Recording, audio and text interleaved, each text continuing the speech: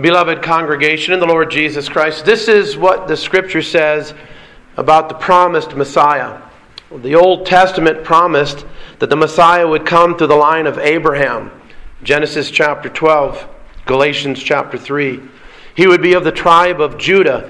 Genesis 49. Of the line of David, 2 Samuel 7. Isaiah 7:14 predicted that he would be born of a virgin. Micah 5:2 said that he would be born in Bethlehem. He would be betrayed by a close and trusted friend, Psalm 41:9. He would be beaten and spit upon and have his beard pulled out, Isaiah 50, Micah chapter 5. The soldiers would gamble for his clothing, Psalm 22. He would be crucified, Psalm 22, and pierced, Zechariah 12. His death would be vicarious. It would be on behalf of another. Isaiah 53. He would rise from the dead. Isaiah 53, Psalm 16.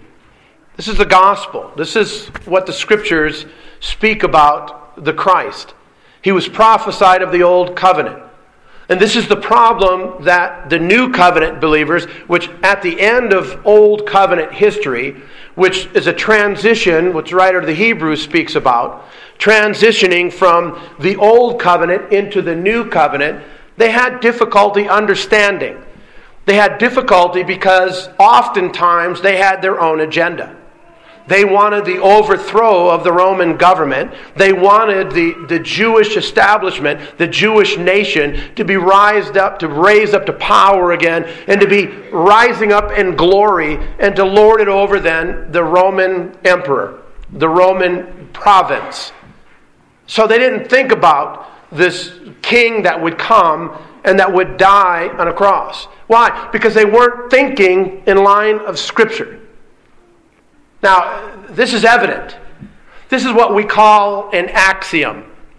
An axiom is a self-evident truth. It is evident to us as believers that unless we're in the Word of God, we will not be cultivating the mind of Christ. And if we're not in the Word of God cultivating the mind of Christ, then it will be our agenda that we'll want to push. And it won't be, what does the Lord say? It will be, what do I feel and what do I think, which is totally irrelevant when it comes to Bible prophecy. The disciples had a problem because of that. They were not believing the Scriptures with regards to the resurrection. That's difficult to swallow, isn't it? But is it any different in our lives? We struggle with things that we don't understand either, and you don't even think about it. And this is what was going on in the life of the disciples. So Jesus corrects them, and notice how he does it, beginning with the two on the road to Emmaus. Jesus walks alongside of them as they're walking together, talking about all the things that had taken place in Jerusalem at this time. And Jesus comes as a good teacher. He begins to ask them questions. What are you talking about as you walk along the way? And notice he points out, and are sad. That's what happens to us when we don't understand the truth. We're sad people. And Jesus said, and asked them this question, and they begin to respond. What? Are you a stranger? You don't know what's been going on? You haven't heard these things? What things? Well, about Jesus. We really thought he was the prophet. What does that mean? That is referring back to Moses speaking in Deuteronomy 18 about the prophet who would come. We really thought that it was him because he was mighty in word and mighty in deed. But they crucified him. Notice how their hopes fell off at that point. Why? Because they weren't thinking about what the Scriptures teach. Just thinking about the Scriptures that I brought up to you earlier about the resurrection, about the suffering servant. You can't read Isaiah 53 and not know what's going on there. As a matter of fact, in Acts chapter 8, that's when the Ethiopian eunuch asks about this. Who does the prophet say this about? Himself or somebody else? It is at this point that Stephen begins to proclaim Jesus to him. So what do we find? Isaiah's gospel is speaking about Jesus, who is the suffering servant. And yet, they missed it. Jesus said this in Matthew, Mark, Luke, and John. There's a refrain that went on. The Son of Man must suffer many things at the hands of the Jews. He must be beaten, whipped, scourged. He must be crucified. He must die, but he will rise again. And it's like they have their fingers in their ears. We don't want to hear that. Jesus said that to Peter. What was Peter's response? Never. This will never happen to you. Peter wasn't on God's agenda page. Peter had his own agenda. And how do you know that? Because Jesus said to him, "Get behind me, Satan. You don't have in mind the things of God, but you have in mind the things of men. You have men's agenda on your mind. You don't have God's agenda. Because isn't it written that it happens this way? How will then the Scriptures thus be fulfilled? If it doesn't happen, how will I fulfill the Scriptures? The very purpose, the reason I have come. Lo, it is written of me in the volume of the book, I come to do thy will, O my God." So, this is what Jesus says. He calls them foolish ones and slow of heart to believe. Where are you at with regards to this? Are you slow of heart to believe all that is promised in Scripture? Do you read the Bible and do you make objections? Do you read the Scriptures and you say, "Oh, I can't believe that happened"? The worst case scenario is you're an unbeliever. That's the worst case scenario. You just simply don't have faith. The best case scenario is you're just infantile and need to grow. And how do you grow? You grow by reading and cultivating the Word in your life. That's how the Holy Spirit sanctifies us, grows us up into maturity so that we believe the promises of God. Come what may. Doesn't matter what men says. Doesn't matter what the nose count is. It's simply, what does the Scriptures teach? They were foolish. Hey, beloved, we're foolish when we don't believe the Word of God. When you believe the things of men over the Word of God, we're foolish. You're acting as a fool. The world is passing away and the lust of it. But the man who does the will of God abides forever. They were slow of heart to believe in all that the prophets have spoken. He said, "Ought not the Christ to have suffered and enter into his glory?" What's he saying there? Doesn't the Scriptures teach this? What, are you so foolish? Are you so ignorant? Are you so moronic that you don't know the teaching of Scripture, that it happens thus? So he begins with Moses and all the prophets and expounded them. It's a great Bible study, isn't it? Would you like to have been there? I'd have loved to have been there. It's walking along with Jesus and he's having a Bible study. Notice he says, he begins with Moses and the prophets and explains to them in all the Scriptures the things pertaining to himself. That's the best Bible study. So they drew near, and this is what happened. He's going to go on. They want him to stay. He ends up staying with them. Isn't it interesting in the breaking of bread, he's made known to them? Now notice, it doesn't say he poof and disappeared. That he vanished simply could have meant he got up and walked away. We have this idea that Jesus is walking. And remember, he has a body. It's a glorified body. But it's a body. It's a human body. Do you know human bodies that walk through walls? Well, that's what I want to say. Jesus walked through. It doesn't say that he walked through the walls. They were in an upper room and then Jesus appeared to them. It doesn't say he walked through the walls. It just doesn't account. It doesn't say, but he could have just opened the door and walked in. We immediately think, well, he's fully human. My human body glorified is not going to walk through that wall. So be careful of drawing assumptions that are not there in the text. We're good at that.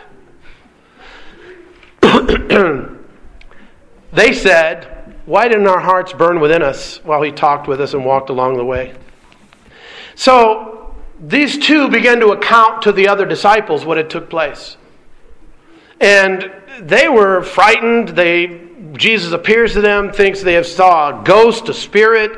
Same thing when they were out on the lake and Jesus walks to them. They were afraid, they were terrified, thought they had seen a ghost. He had to tell them, fear not, it is I. We're a fearful people. Jesus calms them with his word.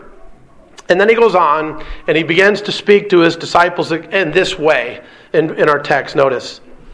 Then he said to them, these are the words which I spoke to you while I was still with you.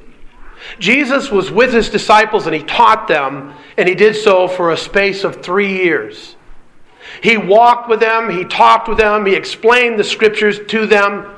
He was revealing and unfolding the revelation of God to his men who he was calling to the work of ministry, to go out into all the world and proclaim Christ as his ambassadors, his representatives. Which you find in 2 Corinthians chapter 5. Ambassadors for Christ. They are those that are commissioned. They are those sent out by the Lord for this work. And this is what Jesus said, I told you. I told you many times. We find it in Luke chapter 9. We find it again in Luke chapter 22. Jesus spoke to them about what he was going to do. That all these things must be fulfilled. Now look at that word fulfilled there. He's already told them the things of Moses, and he's talked about also the prophets. They must be fulfilled. So everything that is prophesied about Jesus must come to completion. Plerou, the Greek term there, means fulfilled, complete, filled up. It must happen. It must come to pass. Which were written, now I want you to catch this. The things that were written in the law of Moses, prophets, and the Psalms concerning me. Now this is what's called the threefold division. You have the law. The law is the Pentateuch. It speaks about the first 5 books which Moses wrote. Genesis, Exodus, Leviticus, Numbers, Deuteronomy. That's the law. And Jesus is saying that Moses wrote about me. You find that in John chapter 5. If you believed Moses, you would believe me, for he wrote about me. So the terminus we find there of what Moses wrote was about Jesus. He was the prophet that was to come. He was the seed of the woman that would crush the head of the serpent. He was the covering. He was also the sacrifice. You find that throughout the law. He is the one in the book of Leviticus with all the ceremonies, types, symbols, sacrifices. They all prefigured the Christ to come. So you have that. Now, notice the other division is the prophets. Now, this means former prophets, latter prophets. So beginning with Joshua, the prophetic books. You have all of those, Nehemiah, Ezra, and you also find then with the prophets of major prophets, minor prophets. The major prophets, Isaiah, Ezekiel, Jeremiah, Daniel, and it's because of the extent of their writings.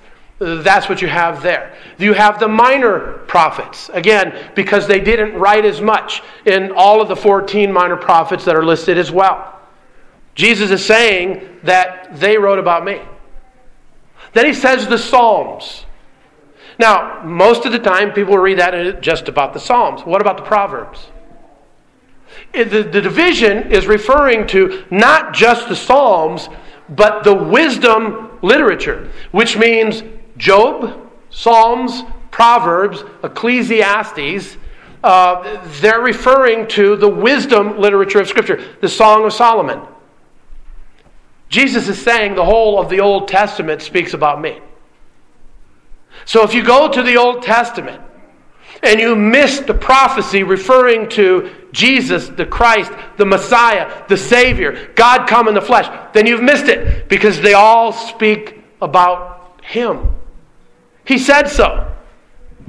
I don't know why we have apoplexy about that. The Old Testament speaks about Jesus. It reveals Him. It ends in Him. It begins with Him. He is the Logos. He is the Word. He is the pre-incarnate appearance of God. The theophanies of the Old Covenant. They were Christ. Who did Moses talk to at the burning bush? The Logos, the pre-incarnate Christ. Who was it with regards to Joshua? And he said, are you for us or are you against us? Neither. I am the captain of the Lord's army. That was the pre-incarnate Jesus Christ. And it goes on with that. He is the Word of God. And so Jesus says, don't you know these things? You should have known these things.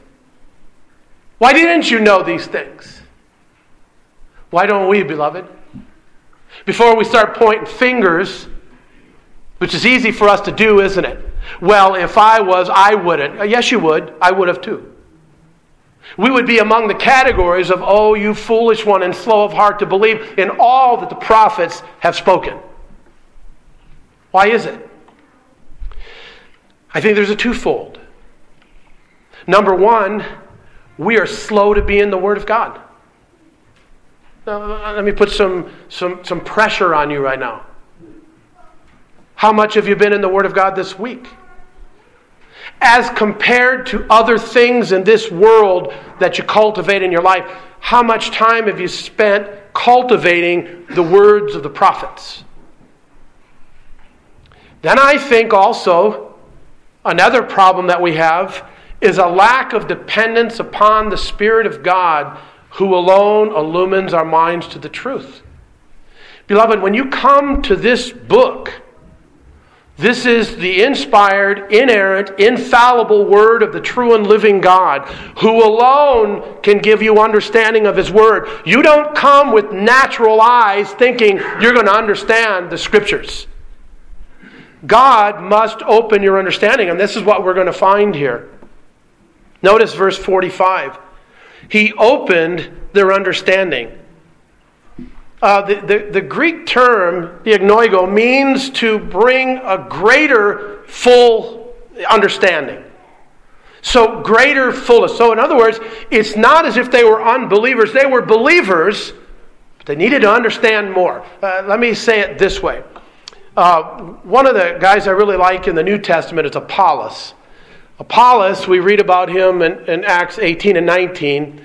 And he was a man who was mighty in the Scriptures. He was zealous. He refuted the Jews, but he only knew the baptism of John. And Ananias Aquila and Priscilla brought him aside and explained to him more fully the things of Christ. That's what we need. That's what they needed. That's what it's saying here. He opened their understanding. Notice the understanding there, the mind, the nous. He opened their minds to understand the Scriptures. Now, here are disciples that are steeped in the Old Testament. And here we are in the New Covenant. And they are needing their minds open to understand in a fuller extent the things of God. How much more us? We need this, beloved. We need to be praying this. Have you prayed this week? Have you prayed this? The last time you've gone to the Word, did you pray, Lord, open my understanding? Did you confess, as the truth is, I am dense and ignorant of so many things in Scripture. Give me understanding, Lord. If you read Psalm 119, David does that again and again and again. Teach me, make me, guide me, lead me, instruct me. This is what we need. We need this as the people of God, and this is what Jesus gives them. He opens their understanding. Notice the dependence upon understanding God's Word is God Himself. We are dependent upon the Lord. Now, beloved, if you're going to the Scriptures and you are not asking the Lord to give you understanding and to open the closed, to soften the hard, to give enlightenment to that which is dull, then you're not understanding the book that you're approaching, that it is God's Word, and God gives understanding. God gives that revelation within His people to understand the truth. We must depend upon Him. Apart from Him, it all falls to the ground. He gives the understanding that they might comprehend, or they have a greater understanding of the Word of God. Right? It's two different words. They're coming from the same root, to understand. Comprehending the Scriptures. Notice it's the Scriptures. Scriptures speak about everything that pertains to life and godliness. Does the Scripture speak about finances? Absolutely. Jesus spoke much on finances, much on money in the New Testament. Speak about the providential hand of God. How much do we need rooted into our souls the providential teaching of God's Word? God's providence. That all things come not by chance, but by His fatherly hand. We need it. We need it as a church because we don't think along those lines often. Because we say things such as, "It just so happened," or "What a strange coincidence," or "It happened out of the blue," or "He was lucky," or "That happened by chance." You ever had somebody say that to you before? Get pulled over and a police officer comes up and he says, "By chance, do you have your driver's license?" I have my driver's license, but it's not by chance. It's by design. I mean, I am required to have proof of driver's license on me at all time when I'm driving this vehicle, right? Yes, that didn't happen by chance. I put it in my pocket. It didn't jump in there. But you know what? We talk that way. And you know what? It's amazing, isn't it? Because my problem when I'm going through difficulties of life is letting my heart speak. That's my problem. Because you can talk yourself right out of believing and trusting the hand of God. What I need is to speak to my heart. And I need to speak God's Word to my heart. And I need God to open my mind in a greater measure of His providential hand in my life. That even the sickness that comes upon me did not happen by chance, but He has a purpose in all things that He does. All things, beloved. Not most things, but all things. Nothing in this world happens by chance. It is all by design. It doesn't matter how it looks to me. It doesn't matter how it looks to the world. It doesn't matter what people say. God is providentially constructing, governing all things for His glory and for the good of His people. Well, we need that understanding. And so, Jesus said, "Thus it is written, and thus it is necessary for the Christ to suffer." It was necessary. It was necessary for Jesus to come in humiliation. It was necessary that the virgin would give birth, and that she would give birth to one who is truly God and truly man in one person. And His name would be called Jesus, because Jesus is Jehovah's salvation. That He would be the promised one prophesied in Genesis 3 that would crush the head of the serpent and redeem His people from all of their sin and misery. He would be the one who was mocked, who was scourged, spit upon. His beard was plucked out. He was nailed to a cross. He would suffer the ravages of the pain of the body physically and temporally, and then suffer the wrath of God in His soul. The inexpressible anguish, pains, and tears of the cross. He would endure that. Why? For the salvation of His people. This is what's prophesied. And then He would die, but He would rise again. His rising from the dead, the resurrection, the anastasis, the being one who was standing up again, is prophesied. Because death could not hold Him down. Why? Because He had no sin. Sin was imputed to Him. It was not infused into Him.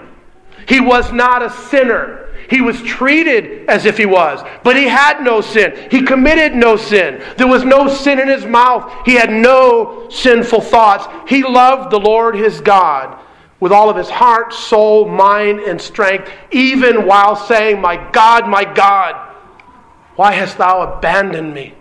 Why have you forsaken me?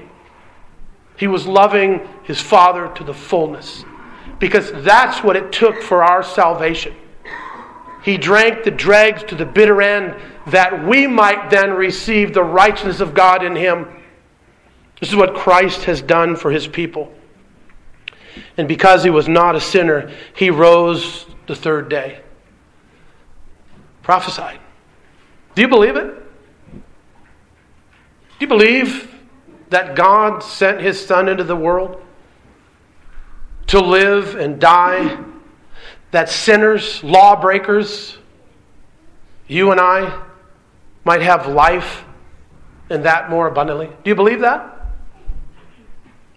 Do you believe that he rose from the dead because death could not hold him down, because he was no sinner? Do you believe that he rose and he ascended to heaven? And he now sits at the right hand of the Father, ruling over all things. Do you believe that? If you don't believe that, you are what's called an unbeliever. And you are under the wrath and curse of God. If you do believe that, all glory, all honor, and all praise goes to God, who has created faith in your heart to believe that wondrous news of the gospel. That's the good news, beloved. Christ rose. Christ rising from the dead. He's not here, he's risen. Why do you seek the living one among the dead? He's not dead. Don't you know the scriptures? That it must happen thus, that he must rise from the dead? Christ rises from the dead. He is one who is exalted at the right hand, which tells me, which then declares to me in loud words that my sins are forgiven. The one who bore my sin has rose from the dead, meaning the Father has accepted the work of the Son on my behalf. That's glorious news. My sin, not in part, but the whole, is nailed to the cross, and I bear it no more. Praise the Lord, O my soul. And so he says, repentance and remission of sin should be preached in his name to all the nations. So God sends forth preachers. God sends forth his people to evangelize. The preaching, kerusso, is the heralding of the gospel. Now notice the contents of the gospel. Repentance. What is repentance? The Greek term metanoia means a change of mind. It's a reversal. It's a turn from something.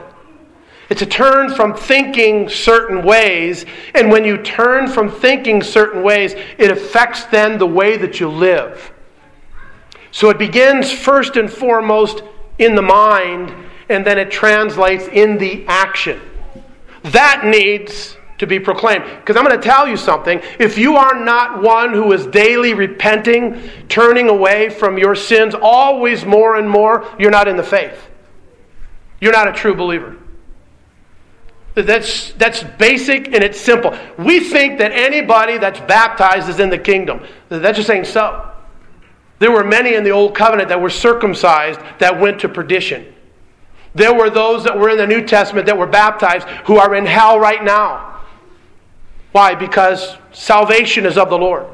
Faith, regeneration is the work of the Lord and the work of the Lord alone. And if you are not one who is constantly, continually, daily, moment by moment, turning from the old habits, dispositions, desires, affections, the way that you think, and looking unto Jesus, looking unto the truth, believing the truth, cultivating the truth, you're not in the faith. This is the work of the Spirit. The outward man is falling to the earth daily, but the inward man is being renewed moment by moment. Being renewed. I'm renewed by the thinking, right? The thinking is renewed by the Word of God, Paul says in Romans 12. The mind is being renewed. And when there is repentance, there is an evidence of remission.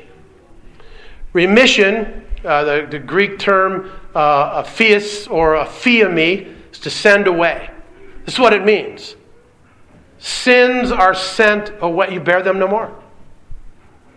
To be one who believes is to be one who repents, is to have the confident assurance that my sins have been sent away, and I bear them no more.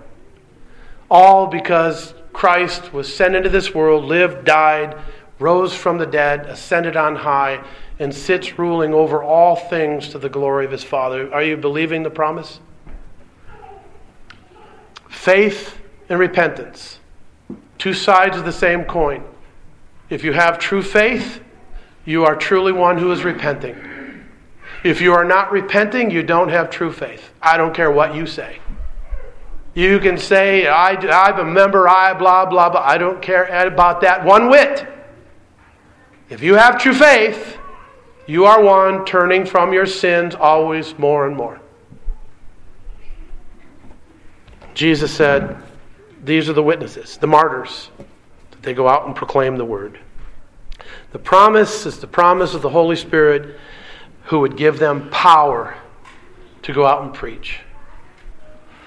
Beloved, we gather every Lord's Day because of the resurrection of Christ. This is what we commemorate every Lord's Day. Christ rose from the dead.